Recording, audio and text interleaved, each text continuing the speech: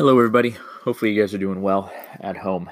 What I wanted to do with this little audio is to go over some do's and don'ts that I've noticed in the first DBQ practice that you guys had.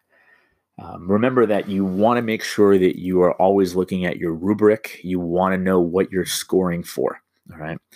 Let's look at, if we're going through the rubric itself, let's look and see what we have. So if you have that available, and I don't have it on this new the second DBQ. So what I'll do is I'll add that when I'm done with this audio.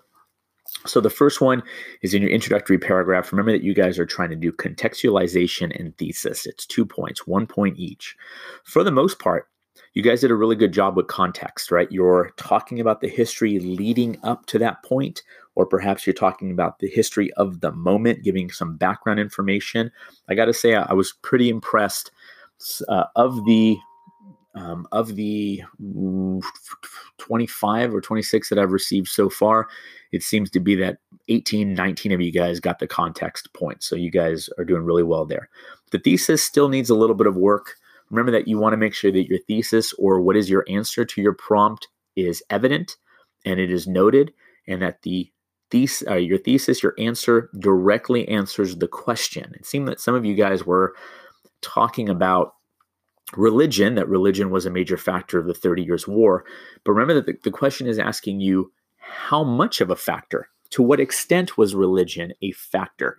Was it 100%, 50%, 75%? I'm throwing out those percentages to be arbitrary. I'm not telling you that you have to say that it was 100% religious. We covered quite a bit in class about how the wars of religion were not really about religion. They were more about power. They were more about economics. They're more about land grabs. But it seemed to be that almost all of you, when you read the information from the documents, that you stuck to the documents exactly the way that they were written, that it's supposed to be a religious issue. I was quite surprised because we've already done an essay on this, or it was either an essay or it was a short answer. And it seemed at the point that many of you guys were able to come up with evidence to show that the wars of religion were not truly about religion. But remember that the documents that the AP board is giving you, they're not giving you these documents to throw you off. They're giving you the documents to see if you can find where the BS is. All right. And a handful of you guys did a really good job in the documents and analyzing the documents and being able to locate where the bull was within the documents.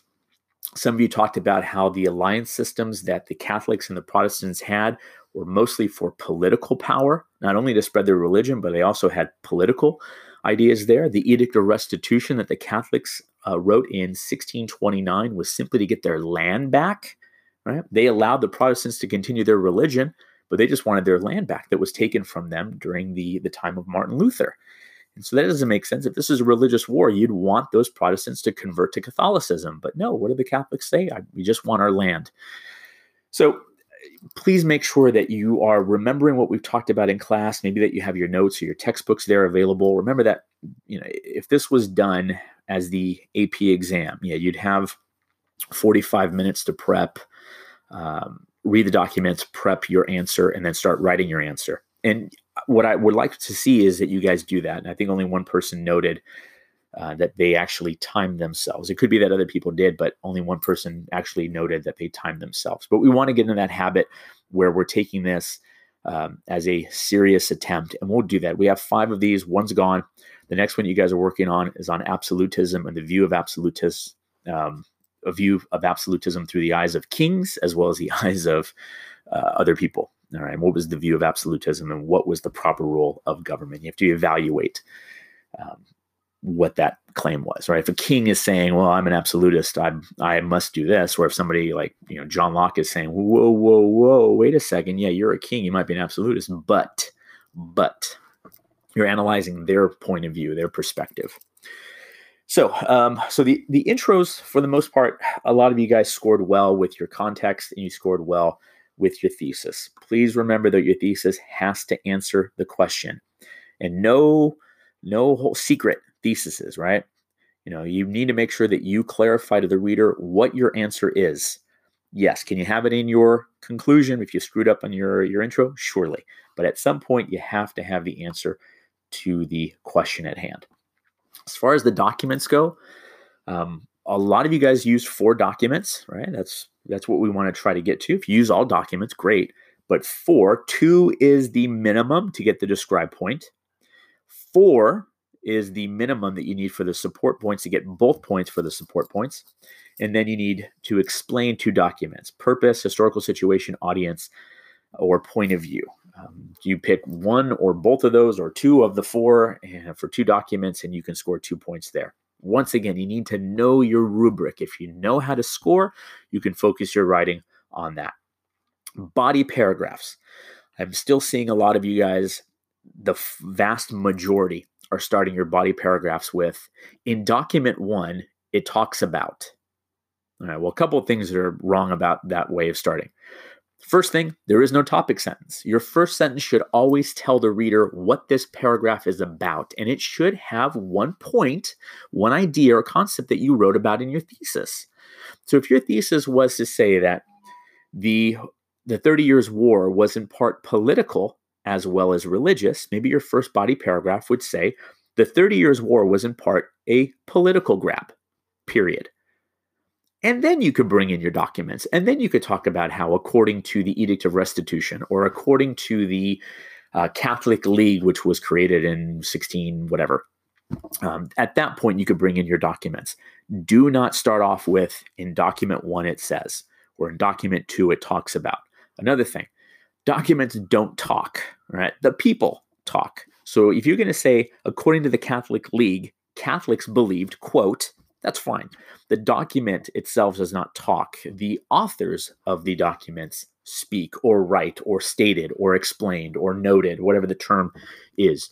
Please, let's try it. We got to get past that. We got to get past the, in document 3, it says, you cannot start your body paragraphs like that. You have to have a topic sentence. And if your thesis has 2 topics in it, then you should have a minimum of 2 body paragraphs, each one having a topic sentence of its own.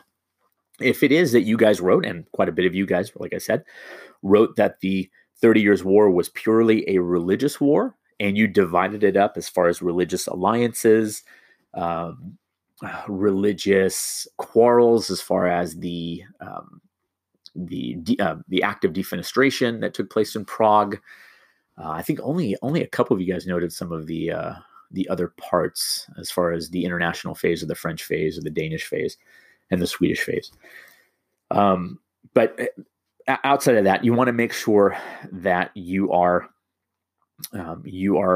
addressing the documents themselves, and also trying to find the little nuances within the documents that can give you an answer or help you explain your thesis. Your next part of the rubric, or the historical evidence beyond what is found in the documents. Remember that this is your outside evidence.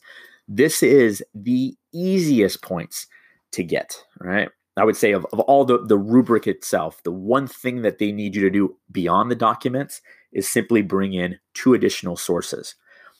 Please make sure that when the AP test takes place, like I noted this before, if you're listening to this is the second time that you're going to get it, that you take each one of your chapters from the beginning of the school year, I would say at least through to the 1600s, right? Because the AP board says the DBQ is from 1600 to 2001. That's your span of that they're going to test you on. But because we're restricted now up into imperialism, all right, not including World War I, so let's say up to 1914, you need to make sure you have your packets available. So the moment you click on whatever it is, the online version that they're going to prepare for you, the moment you're taking that test and you see that it's a question on industrialization, that you grab the reading packet for industrialization or the work packet for industrialization, that you have it there readily available, right? Once you're done reading your documents, it could be that it pops into your head, I remember an outside source. Or it could be that once you've read your documents and you're setting up something, that you quickly, and I mean quickly, just kind of look at your documents to say, okay, this is one person I can use. And what I would do is I would summarize, just do a quick summary, maybe a little 4-sentence summary about those documents, the readings, the outside readings, if by chance, that could just be one more step in your practice towards this. Make a little summary of the reading, the author, what their main idea was given the topic. A lot of you guys did not use any outside sources. A lot of zeros ended up in that box. So please, remember you had the 30 Years' War. You could have looked at the French. You could have added an additional piece of the French portion of it, or the international phase. You could have looked at it as the Swedish phase. You had quite a bit to work with. I was kind of taken back on the fact that not a lot of people got their points for that. So for some of you that scored a 5, you should have had a 7. For those of you that had 7, you could have had a 9. By adding those outside sources is an easy way of adding 2 more points, a point to 2 more points onto your score. And that's going to be a big difference between a 3, a 4, and a 4 and a 5. Demonstrating the complex understanding, I think of the 23 or 24 that I've graded so far, only 2 or 3 people actually got the complex understanding. One person went into the wars of religion and tried to show a connection between the French wars of religion, the War of the Three Henries, talking about if it is a religious war or political war, and then they tied that into the 30 Years' War, or even the Spanish Armada, Spain, and the Dutch Revolt could have been something else that you could have tied in with.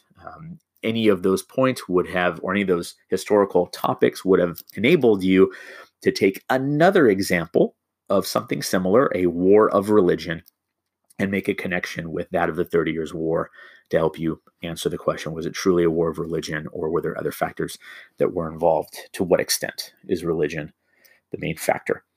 Let's see, what else?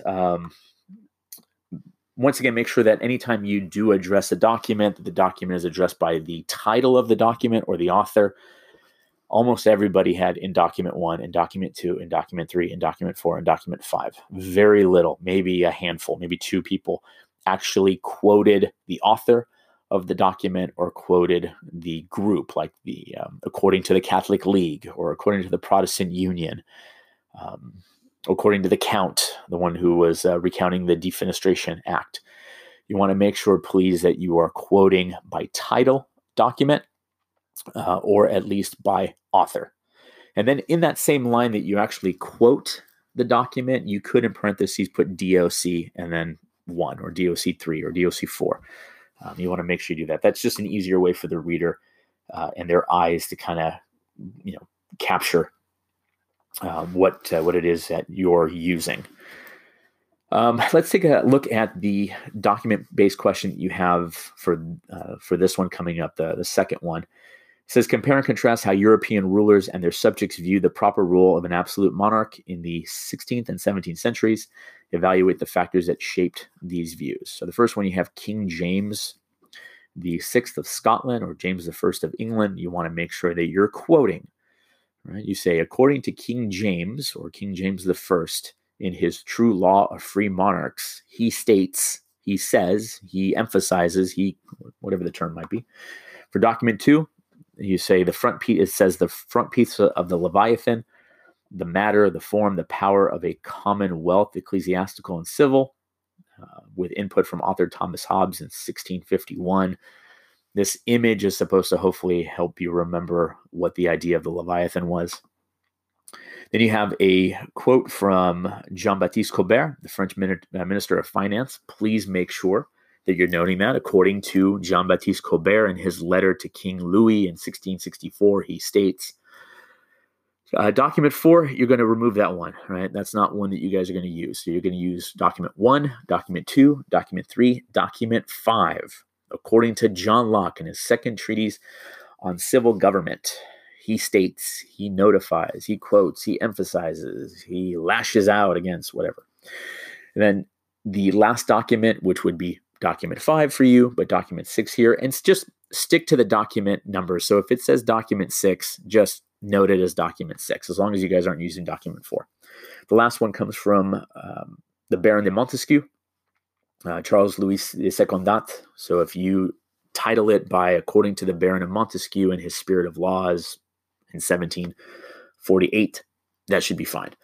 All right. Please make sure, once again, that you're titling your documents by the author, or you're giving indication of who the author is and what the title of the document is as well. This next DBQ is due on Monday. Please try to do it as progressively as possible. Do your introductory paragraph so I can jump on and give you a thumbs up or a thumbs down on what your intro looks like before you submit it. Same thing with your body paragraphs. Not to say that you need to do the intro and then pause. If you're finding your groove and you want to do, the next paragraph or so, that's fine. But please try to do it progressively. Because if you guys all throw it my direction on Monday, then it makes it even more difficult. But I want to make sure that I'm kind of helping you and guiding you along. So if you have your introductory paragraph and you submit it, for example, well, at least that catches my eye that you're submitting it. I can give you a response to it, send it back, and you can continue to write your body paragraphs. Submit it, and then I can send it back to you. And so it kind of allows me to give my voice and my opinion to help you guys become better writers for the DBQ and help prep for your AP exam. If there's any questions on this on the last DBQ or this next DBQ, please let me know. Getting closer and closer. We're a little bit less than a month away. Man, still a month away. Jeez. But we're getting closer. So let me know if there's any concerns or anything that you guys need help with. Please let me know as soon as possible. Love to hear from you guys and see what you guys are writing for your next DBQ. Take care.